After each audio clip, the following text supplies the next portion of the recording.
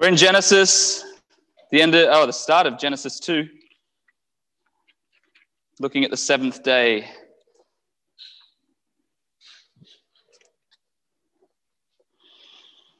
All right, we're looking at verses 1 to 3. It may help to have your Bible handy because we're not going to stay in Genesis 1 to 3. We're going to look at the Sabbath rest throughout the whole of Scripture, and that's how we're going to unpack it. I'll explain that in a bit. But let me read Genesis 2, 1 to 3, and then we'll have a moment to compose ourselves, and then we'll pray. Thus the heavens and the earth were finished, and all the host of them. And on the seventh day, God finished his work that he had done, and he rested on the seventh day from all his work that he had done. So God blessed the seventh day and made it holy, because on it God rested from all his work that he had done in creation.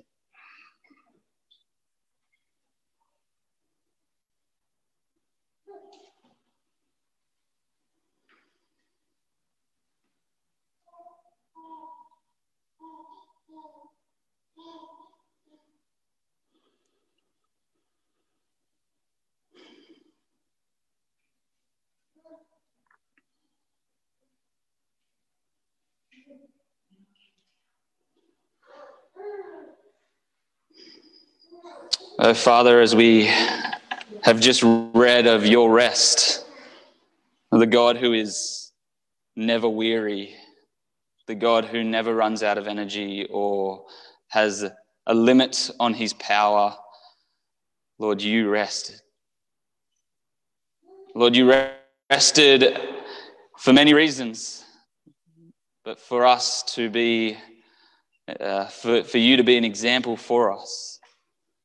Lord, as we come to your word, as we try to look through a broad history of your people, from Israel to your church today, to your everlasting rest for the saints, Lord, would you give us wisdom and understanding? Would you expand our minds to grasp this beautiful gift of your grace? Lord, would legalism not come into this? Lord, please drive out our legalistic, routine faith. And Lord, would we see this as a gift, a benefit, a gift of your grace to your church, to your people, that is a foretaste of where we will be forever. Resting in Jesus. Lord, let your word be seen and held up high. Keep us close to your word as we work and rest. May your name be glorified above all else. In Jesus' name, amen. It gives me great joy to hear the babies making happy sounds or sad sounds as well. But I just think it's always worth pausing and reflecting on the children that we have, and it is never a burden to hear their cry or their laughter or whatever it is they come out with. It's a real joy. They're part of our family. They're part of the church. And it's great to be able to have so many young babies in the church. Well, we're at the end of creation. Well, creation sort of finished in day 6. And now we start chapter 2 looking at rest, or God resting after his work. It made me think about philosophers, those that write about the philosophy of life. Now, I don't know if you've ever spent time reading some of these guys, but I'm sure they do it on purpose to write in riddles. I'm sure I have to reread it 10 times to just grasp this simple truth of life's about happiness. And it's like, you could have said it, life's about happiness, but instead we'll write a whole book. Philosophers of life can be quite confusing, but it is a helpful study to know what people believe in our world. To love our neighbours well, it's helpful to know what truth they live by or what their understanding of life and existence is. What's motivating them? What's their goal? What's their purpose? What's their aim? But we may come to the conclusion, as I've found, that many people believe things, but the way they act or live out is not what they believe. Maybe some Christians believe that they are Christian and believe in God, but their lifestyle is not really reflecting it. And all we need to see is repentance and humility as a Christian, and we would see that, yeah, okay, they do believe what they're saying. The other person that I was thinking of is like an atheist. There was another name that I read in a philosophy book, but I can't say it. But it was this idea that life is meaningless, life has no purpose, life has no goal or value. Now, if a person actually believed that, what would their life look like? It would be incredibly selfish, right? Their life would be selfish, but then if you go to the absolute extreme that life has no value or meaning or purpose at all, why do anything? Why work? Why ever have a relationship with anyone? Not just an intimate relationship, but why have friendships? I think sometimes what we'll see is as we talk to people, what they believe doesn't always come out in how they act. If we did a survey of Australia, I think what would come down to is that most Australians would believe in some sort of hedonism. The belief that life is about pursuing pleasure and happiness. And they get this through the supply of spending money on comfort. I don't know if you've ever thought about history, but we spend a lot of money on comfort today. Australia alone spends $25 billion. That was from a quick Google search, which I'm sure is exactly accurate to the cent. $25 billion on comfort. It was a legit site because they actually had all the breakdowns of where that money would go. Chocolate was third on the list. Chocolate, that's crazy. I was surprised by that. But we see the Australian understanding of life, and I don't know, I haven't been out much outside the country, but Australians love comfort. They love to work for the public holiday, right? The land of public holidays. We love a good public holiday. When I was working as an electrician, I would wait for the public holiday. I knew where they all were, every single one of them, so that we could have some time off work to pursue our pleasures, to take in comfort, to have that rest. I remember working with a bloke. We called him Eeyore because he was like the donkey off Winnie the Pooh. He was a bit depressed. He was cool with it, so it was all right. He was always bummed out, moping around at work, didn't ever really want to be there. He hated his wife and children, and he would talk about it all the time. This was a miserable bloke, but when 2:45 came and we were about to pack up, he moved quicker than anyone. Packed up everything, jumped in his car, shoot off home. We're left standing there, me and the other guys at work, going, where's he going? He doesn't like his wife. He doesn't like his children. Like, what's he so keen to get home for? Well, after this happening for ages, I decided to ask him what he was going to do. And he said, I get home, open a beer, and sit on the couch. And that's what he was chasing. Every afternoon to go and pursue his definition of comfort. To find some sort of pleasure in this life of sitting on the couch and resting. I think when we look at Australian culture, what we are pursuing most of all is pleasure, comfort, and ultimately rest. Well, I don't think we'd ever define it as rest. I don't know if people would say, all I want is rest. But what we see, even just in the makeup of life, if we don't sleep, rest is a major part of our life, right? If we don't sleep, we become unproductive, exhausted. If we don't take days off, we will be burnt out. And eventually our body deteriorates that we probably can't even do the job we did when we were in our 20s. The whole of life seems to be pointing to rest, to finding comfort and pleasure in rest, to taking time out, to finally being done with things. And of course, as a Christian, we know that this comes from the creation order. We introduced last week that there is a cultural mandate, and that's what the world is saying how we should live and act. But before the culture influenced anything, there was a creation mandate. And over the next few weeks, as we unpack Genesis 2, we'll see that God created things in order with a purpose. And from the beginning, there was a purpose behind all things that were created, and culture has not changed that. Even in God's design of his 6 days creation and his 7th day rest, He was instilling something significant in the creation mandate. So as we unpack, we're going to unpack 4 types of rest, or 4 different periods of rest. The rest of God. Why did God rest? Israel's rest up to Christ. Christ's rest when he came to earth and what he says about it. And the saints' everlasting rest. We're going to try and do a broad sweep of the Bible. Hope it's not too much. We're going to look at a few different passages. But let's start in verse 1 of chapter 2. Thus the heavens and the earth were finished, and all the host of them. So we see that there's this summary statement. All of the things are finished, and all the host of them, really everything that belongs on the earth.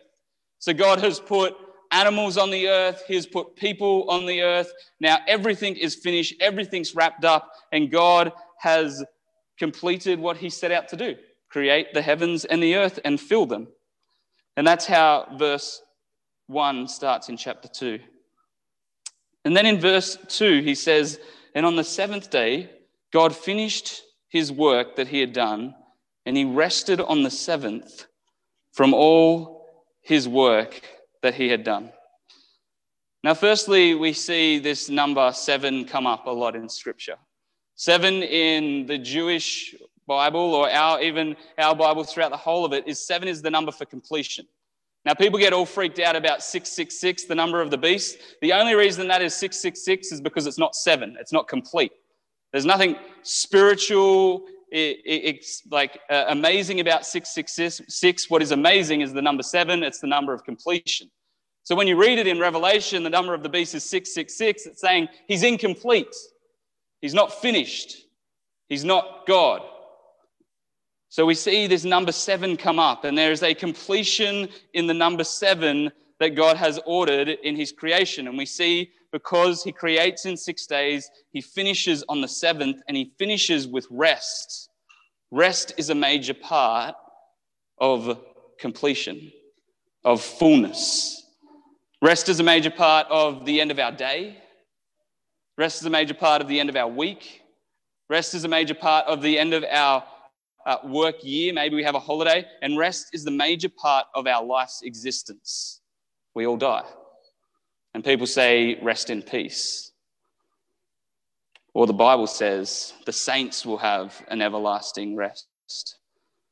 So we're seeing right here from the beginning from the end of creation, that God has had an order, and that he will complete it and have a fullness of finishing the 7 days. They've actually tried to change the days of the week in places, communist countries. It hasn't worked. To change it to 10-day week, different number of days. It just does not work. For some reason, 7 is the complete number for work and rest. And we see that God finishes creation and rests from all his work. Isn't this strange? God, the God that we've been talking about over the last few weeks, who speaks and things take place. He said, let there be light, and it was so. That phrase, those 2 phrases we looked at, that God is this God who speaks an infinite amount of power, has no limits upon him, and now he is resting. We can't say that God gets tired and weary. The Bible clearly tells us that he doesn't get tired and weary. So what is the meaning of God's rest? God's rest is for his image bearers, first and foremost. So in creation, God created us in his image and likeness. We looked at it last week. We are to bear his image across the world. We are to have dominion. The image of God is to have dominion across the world. And we talked about how that would look through either discipling children or the evangelization of the nations in taking God's name. Now we see that it's an image that God has put across. If God rests, and to bear his image means we need to rest. So God was being quite gracious in resting, so that he demonstrated for his image bearers that you aren't infinite. You aren't like me. You aren't going to last forever and ever without me. So you, oh man, need to rest. But there's more to it. That's not only the only reason. He also comes to dwell in his creation. So we are pointed to the image of the building of the tabernacle. The tabernacle has been built in Exodus. And they carry the tabernacle around with them. And when it's finished being built, the cloud of God or the Spirit of God comes and dwells within the Holy of Holies. So in God resting, he's actually saying, I'm claiming this as my own. This Garden of Eden, this creation that I have made is my place, my home, and I rule over it. The third thing we see, which is really important to look at, is that just before he rests, he said it was very good. God in his resting is acknowledging that it's very good to be enjoyed. Now, for years, I think there has been a misplace of enjoyment in the church, that we aren't allowed to enjoy things, that there's got to be a strictness across our desires.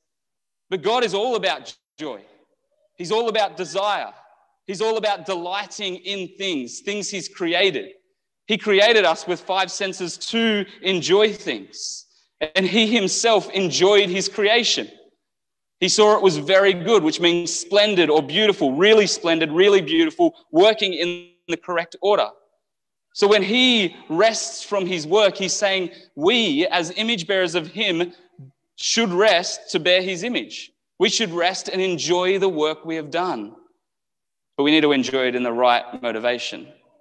Not enjoy it for what it is, but enjoy it for the sake of God, which we'll see as we look at how the Israelites abused the Sabbath. When we rest, we are to rest in a way that says God has given me this beautiful creation of work. He's given me the body that can labor, and I can now sit back and enjoy the works of my hands. I can sit back and enjoy God for him giving me this body, for him giving me this work, for him giving me this creation. So he demonstrates for his image bearers what it looks like to rest and enjoy what he has done. In verse 3, he says, so God blessed the seventh day and made it holy, because on it God rested from all his work that he had done in creation. Now, it's interesting that he blesses a day. We don't often see God bless things that don't have the breath of life. It's actually mostly that he blesses people. And in Genesis 6, we saw him bless animals to be fruitful and multiply. But here we see God bless a day of the week. And the only day he blesses is the seventh day. Now, we've unpacked blessing before to understand what it means to be drawn near and satisfied in God.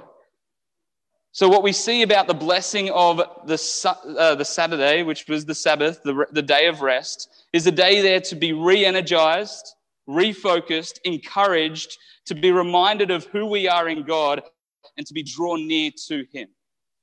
The day of rest, being blessed, is there for us to go, I need more energy, I need more enthusiasm, I need more passion so that I'm taken to be with him in my mind and in my heart.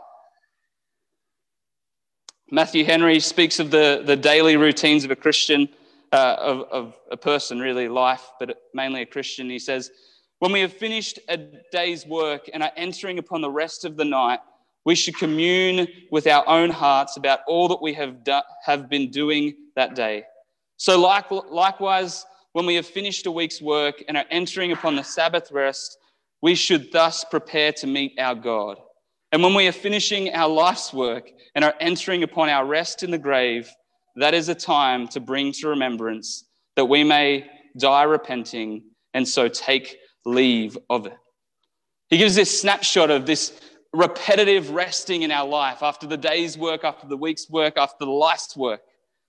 And after the day's work, we ponder in our heart what we have been doing. After the week's work, we come and meet God and be refreshed by him. And after a life of work, we rest, going to the grave, knowing that we can be repenting and be taken to the Lord. Beautiful picture of the Christian life, this pursuit of rest, resting in the Lord. So I think what we see in Genesis 2, 1-3 is rest is a major part of the human life. In many ways, it's the goal of the Christian. And I wouldn't just say the Christian, it's actually the goal of many non-Christians. We talked about the Australian culture, aiming for rest. How many people talk about retirement, when I get to retirement, only to get to retirement and not know what to do with their time? A major part of our rest, a major part of our life is to find this rest in the Lord.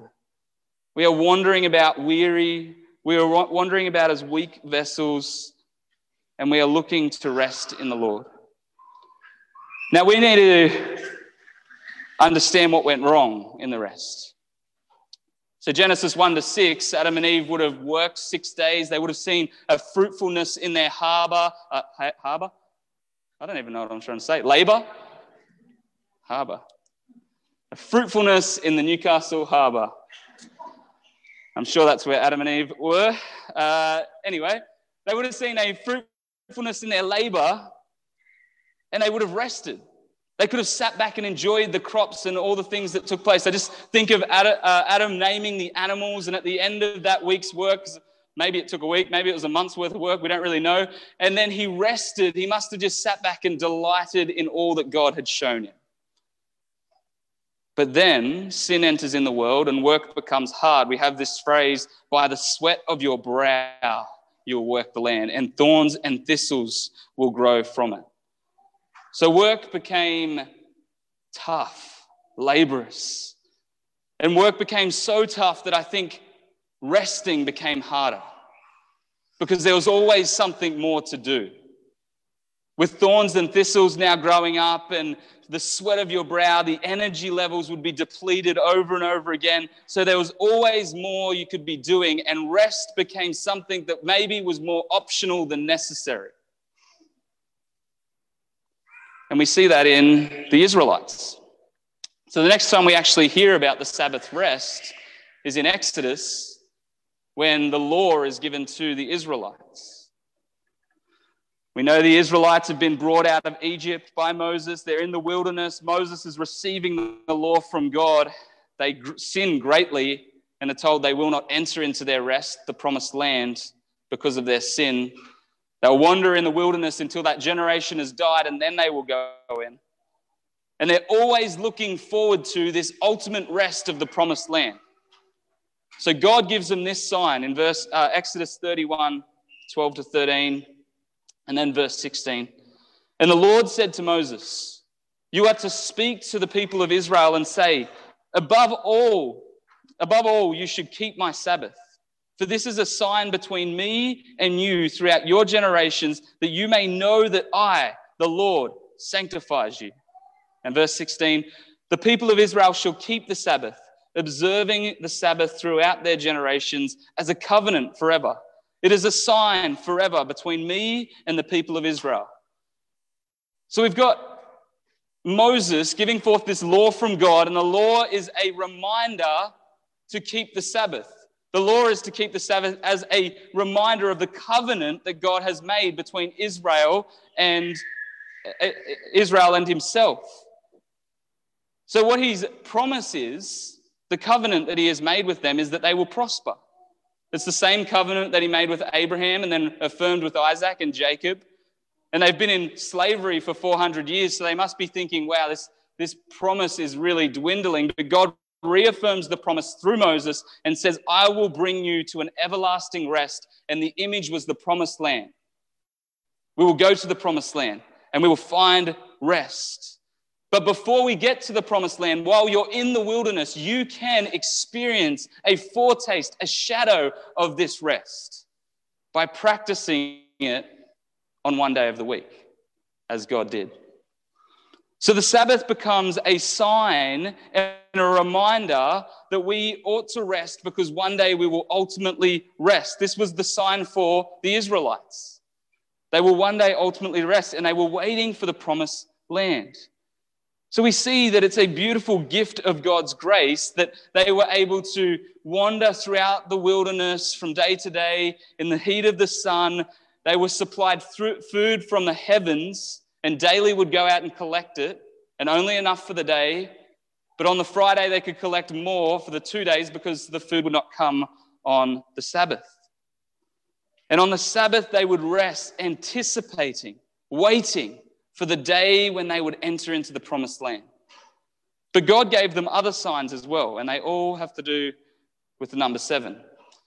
He gave them 6 other festivals throughout the year that they would have that would recall this everlasting rest that they were waiting for. He gave them the year of Jubilee, the small year of Jubilee, which is every 7 years, where they would be free of debt and the slaves would be set free. And then the ultimate Jubilee, 7 times 7, 49 years. In the 50th year, they would have an ultimate Jubilee where everyone would be set free from their debts. Everyone would be, the land would be put on hold for a year, so they'd have to store up for that year in advance. Incredible that God gave Israel all these signs to ponder, wait, long for, enjoy, and experience. Experience just a little taste of what this rest would be like. Now, of course, the Israelites make it to the promised land. They finally get to their rest, and they turn from God. They turn from God, and it is not rest, it is hostile. They don't listen to God, they disobey him. Rather than driving out the inhabitants of the land, they choose to keep them there, and they are persuaded to follow after other gods. So rather than having ultimate rest that God ordained for them, they have troubles and chaos and dysfunction. And this goes on throughout the whole of the judges, the whole of the kings, but God sends prophets. And the prophets speak to Israel of a new rest. And this rest is going to come in the form of another covenant and in the form of another Adam. We know him as Jesus. Before we get to Jesus, we want to look at Isaiah, one of the prophets, because this verse on the Sabbath can be taken out of context and we can use it to beat down Christians with, which is not what it's for. Isaiah 58:13. So we've gone a long way throughout the Israelite history. They're living in the promised land, but the promised land isn't their ultimate rest. They've been under turmoil of their own sin, their own disobedience. Kings have led them astray into disobedience. They haven't remembered the Sabbath. In fact, they use the Sabbath for falsehood. And Isaiah 58:13 says, if you turn back your foot from the Sabbath, from doing your pleasure on the holy day, and call the Sabbath a delight and a holy day of the Lord honorable. If you honor it, not going your own ways or seeking your own pleasures or talking idly, then you shall take delight in the Lord. And I will make you ride on the heights of the earth. And I will feed you with the heritage of Jacob our father, for the mouth of the Lord has spoken. You can see how this has become a beating stick to put Christians in submission, right? Not allowed to talk idly on the Sabbath. Not allowed to do anything that you have pleasure in on the Sabbath. But we've got to be understanding of the culture. We've got to understand what's going on in the context. And it says that the day is meant to be honorable to the Lord. Our focus is for the Lord. So what we actually see here is idolatry.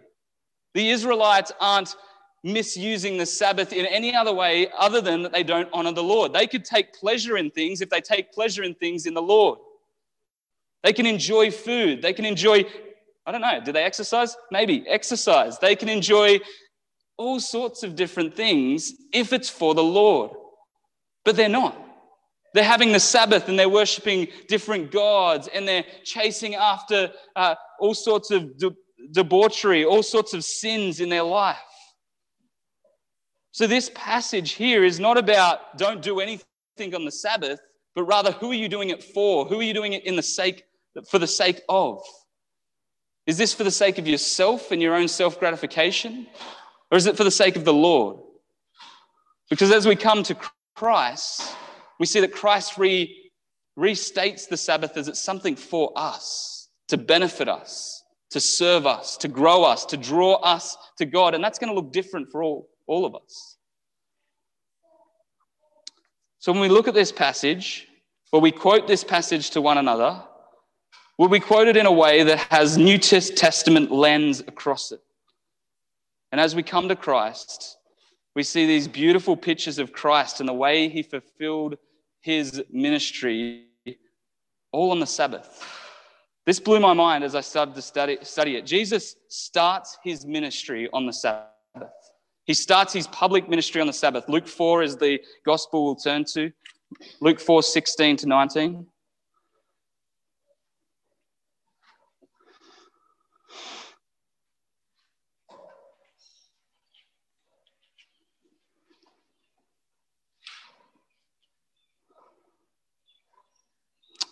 And he came to Nazareth, where he had been brought up. And as was his custom, he went to the synagogue on the Sabbath day, and he stood up to read. And the scroll of the prophet Isaiah was given to him. So he unrolled the scroll and found the place where it was written, "The Spirit of the Lord is upon me, because he has appointed me to proclaim good news to the poor. He has sent me to proclaim liberty to the captives and recovery of sight to the blind, to set at liberty those who are oppressed, to proclaim the year of the Lord's favor." On the Sabbath, Jesus walks into where all the Jews are, all the ones who would know and are waiting for this coming rest. They were waiting for the promised land. They sinned and turned away. The prophets come and tell them there is a better rest coming. His name is Jesus. They don't say that. He's the Messiah. And Jesus says, "I am he." On the Sabbath, stands up in front of them on the day of rest, when they are there reflecting on God, should be reflecting on God, but really misusing it for their own pleasure. He is saying, "I am coming. I am the one filled with the Spirit. I am bringing the Lord's favor. I am bringing the ultimate rest. I'm bringing the ultimate year of Jubilee, where the captives will be set free." Of course, he's speaking of sin and the captives being set free. You can just imagine the Jews sitting there in shock. And of course, there was so much pride in the Jews thinking about this ultimate rest, waiting for the day of rest, and now hearing this is the day of the Lord's favor. This man from Nazareth, this man who has no formal training, claiming that he is going to bring the ultimate rest, the ultimate freedom. It's an incredible beauty of this picture that Jesus starts his ministry on the Sabbath, on the day of rest, to introduce an everlasting rest.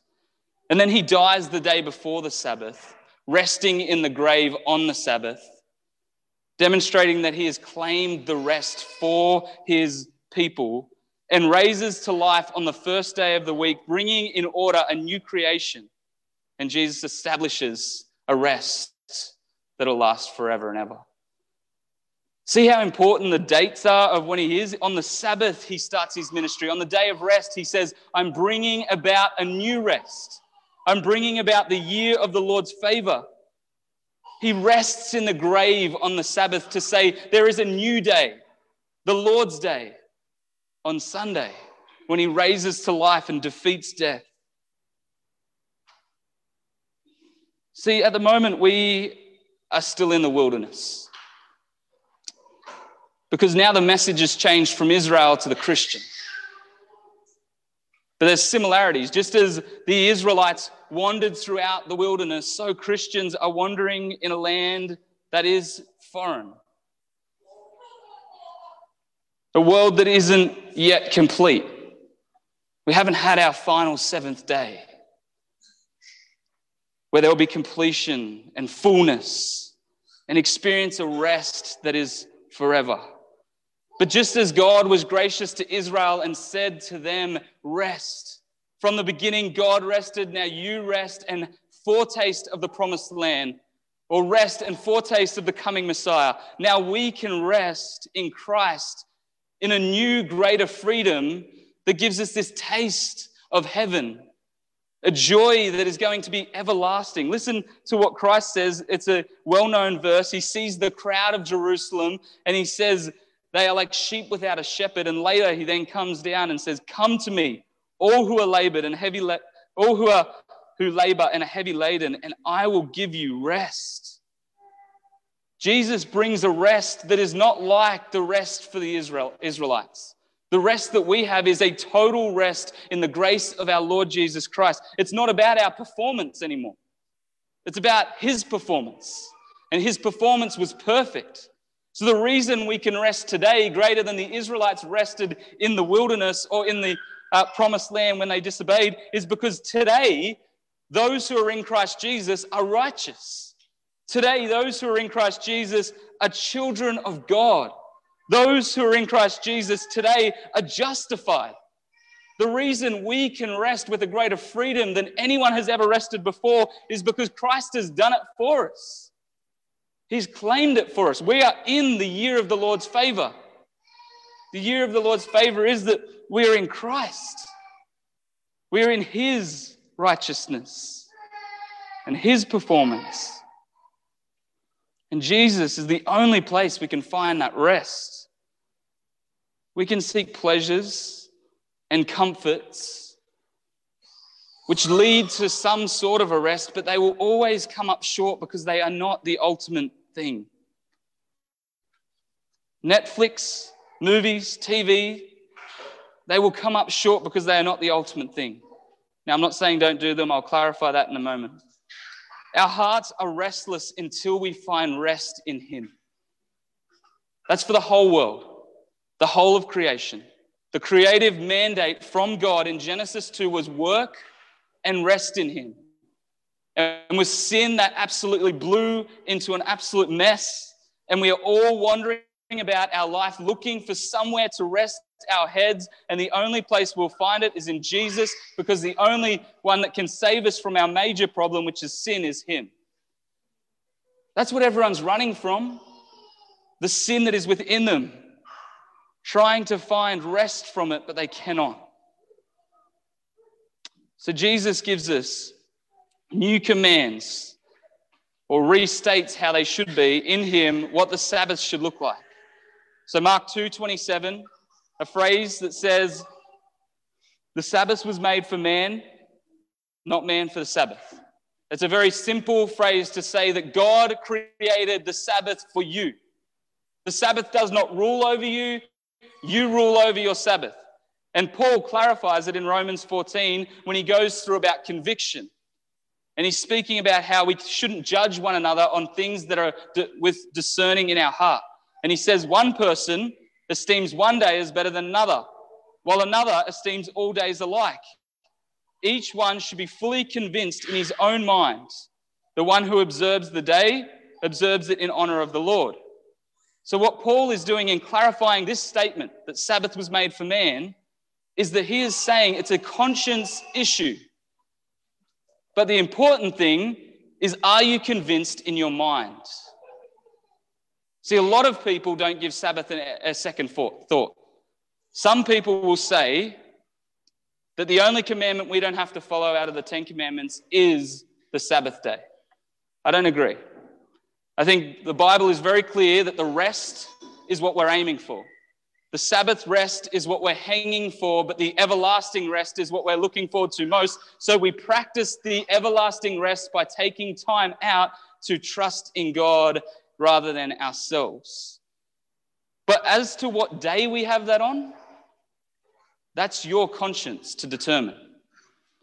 You can choose to have it today, a Sunday, where you get fed by the word and we worship together. It's a great day. It's the Lord's day. It's a beautiful day for a Sabbath. I would encourage that. But if you are fully convinced of another day, if you're fully convinced of another day that you can honor the Lord on that day, then go for it. And use that as a time to be re-energized, to trust in God with your life's issues, your life's work. The important phrase in these two is that you are fully convinced in your mind and that you do it in honor of the Lord. I think for most Christians, they haven't even thought about it. The encouragement and the grace of God, this is not legalism, this is not a pressure to do something different in your life. This is God's grace to you, God's kindness to you, saying you can rest. You can rest because Jesus has claimed your rest for you. You can rest because you need to rest. You can rest because you need to trust in someone greater. You can rest because you're not in control of your work. You're not in control of your sanctification. You're not in control of your salvation. You're not in control of your end destination. That's all on God, and that's why you need to rest. But be convinced in your mind how you will use it. And let it honor the Lord. So back to Isaiah 58, what doesn't honor the Lord? Idolatry. When things become the ultimate things. When Netflix becomes the default. When food becomes the default, turns into gluttony. When alcohol becomes the default, I can't relax without it. I can't switch off until I've watched 6 episodes of my favorite TV show. I can't switch off until I've downed a couple of drinks. It's when these things become the ultimate. God has to be the reason we rest. It has to be to observe the honor of the Lord. So 2 things that we need to be thinking as we wait for the ultimate rest is we need to be convinced in our own mind how we use it. We need to be thought through. Do I even rest? Have I even considered why I rest? Have I considered that this is actually a kindness of God to me? Have I considered a plan for my day of rest?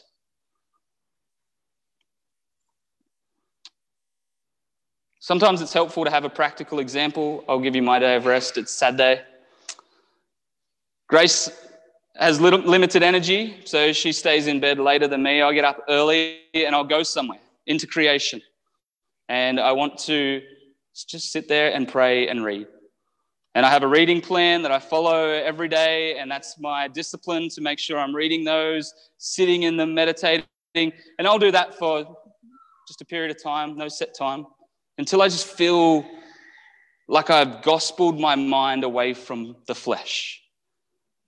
And then our day turns into something fairly normal. We still eat, we watch a movie maybe, we try and make sure it's not too godless, not something that's going to lead our flesh back to sin.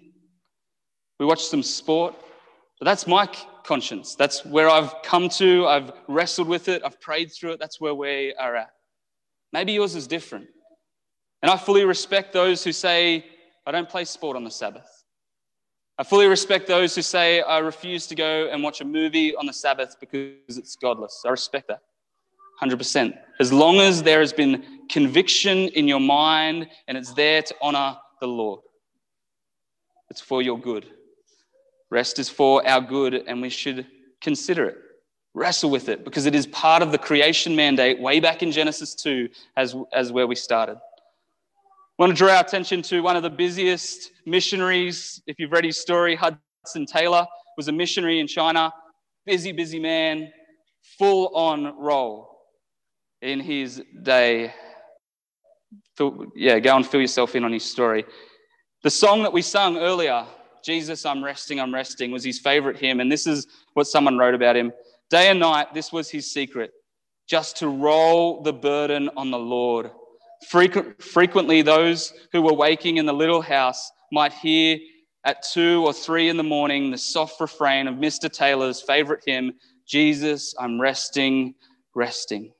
He had learnt that for him, the only one life was possible, just that blessed life of resting and rejoicing in the Lord under all circumstances, while he dealt with the difficulties, inward and outward, great and small. This was a man who sounds like he came to a place where he could rest while doing. And he just rolled all the burdens onto the Lord. Just gave them over to Jesus.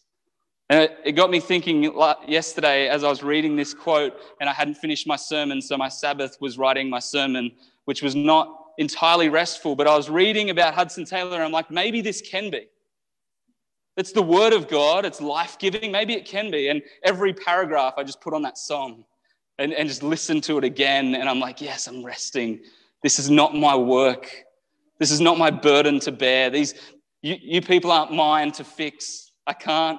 Jesus is fixing you. I can't fix myself. Jesus is sanctifying me. And just over and over saying, Jesus, I'm resting.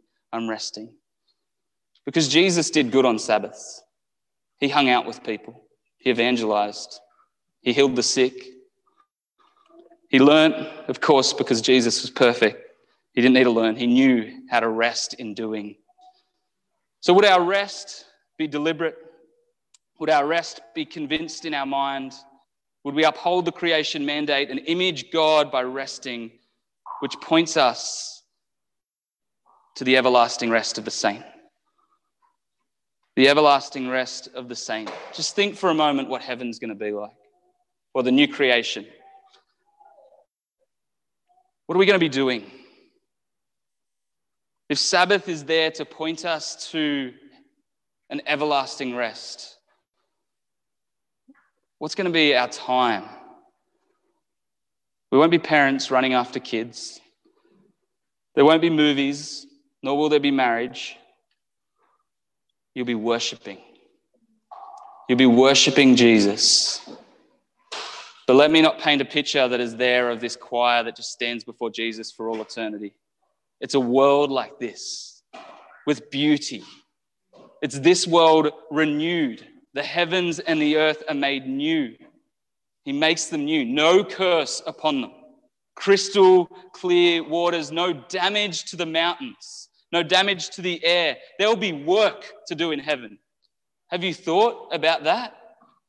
Working with one another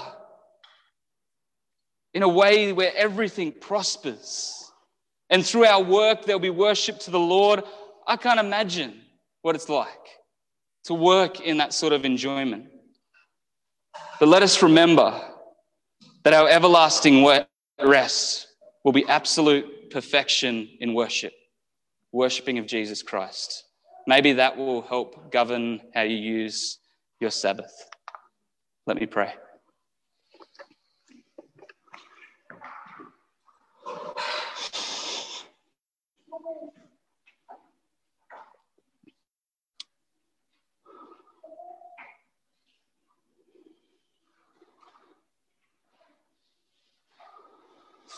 Father, words are merely not enough to say how gracious you are.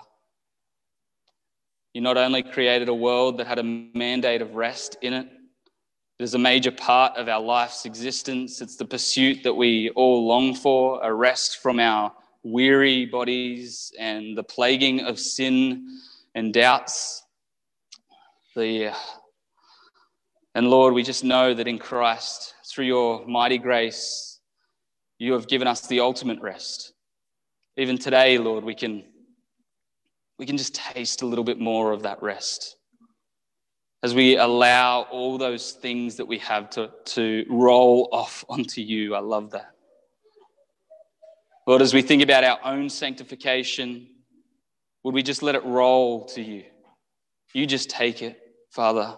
You have it anyway. It's yours. As we think about our family and the need of discipling our children or providing for them, Lord, would we just now say, Lord, we trust you. We trust you with it. We know you have it. You are the God who provides our every need. Lord, as we think of our future and you call us not to worry, would we rest now in you, Lord, knowing that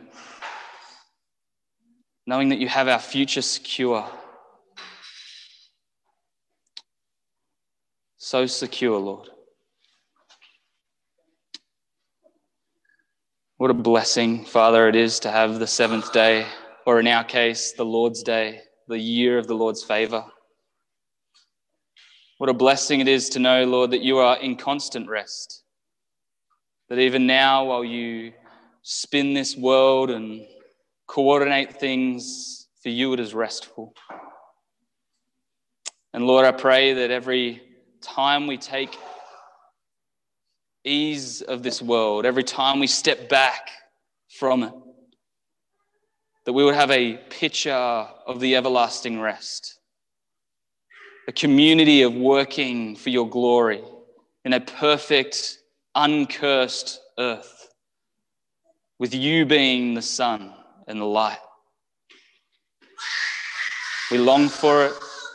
We say, Lord, as you taught us, let your kingdom come and your will be done on earth as it is in heaven. And we pray this in Jesus' name. Amen.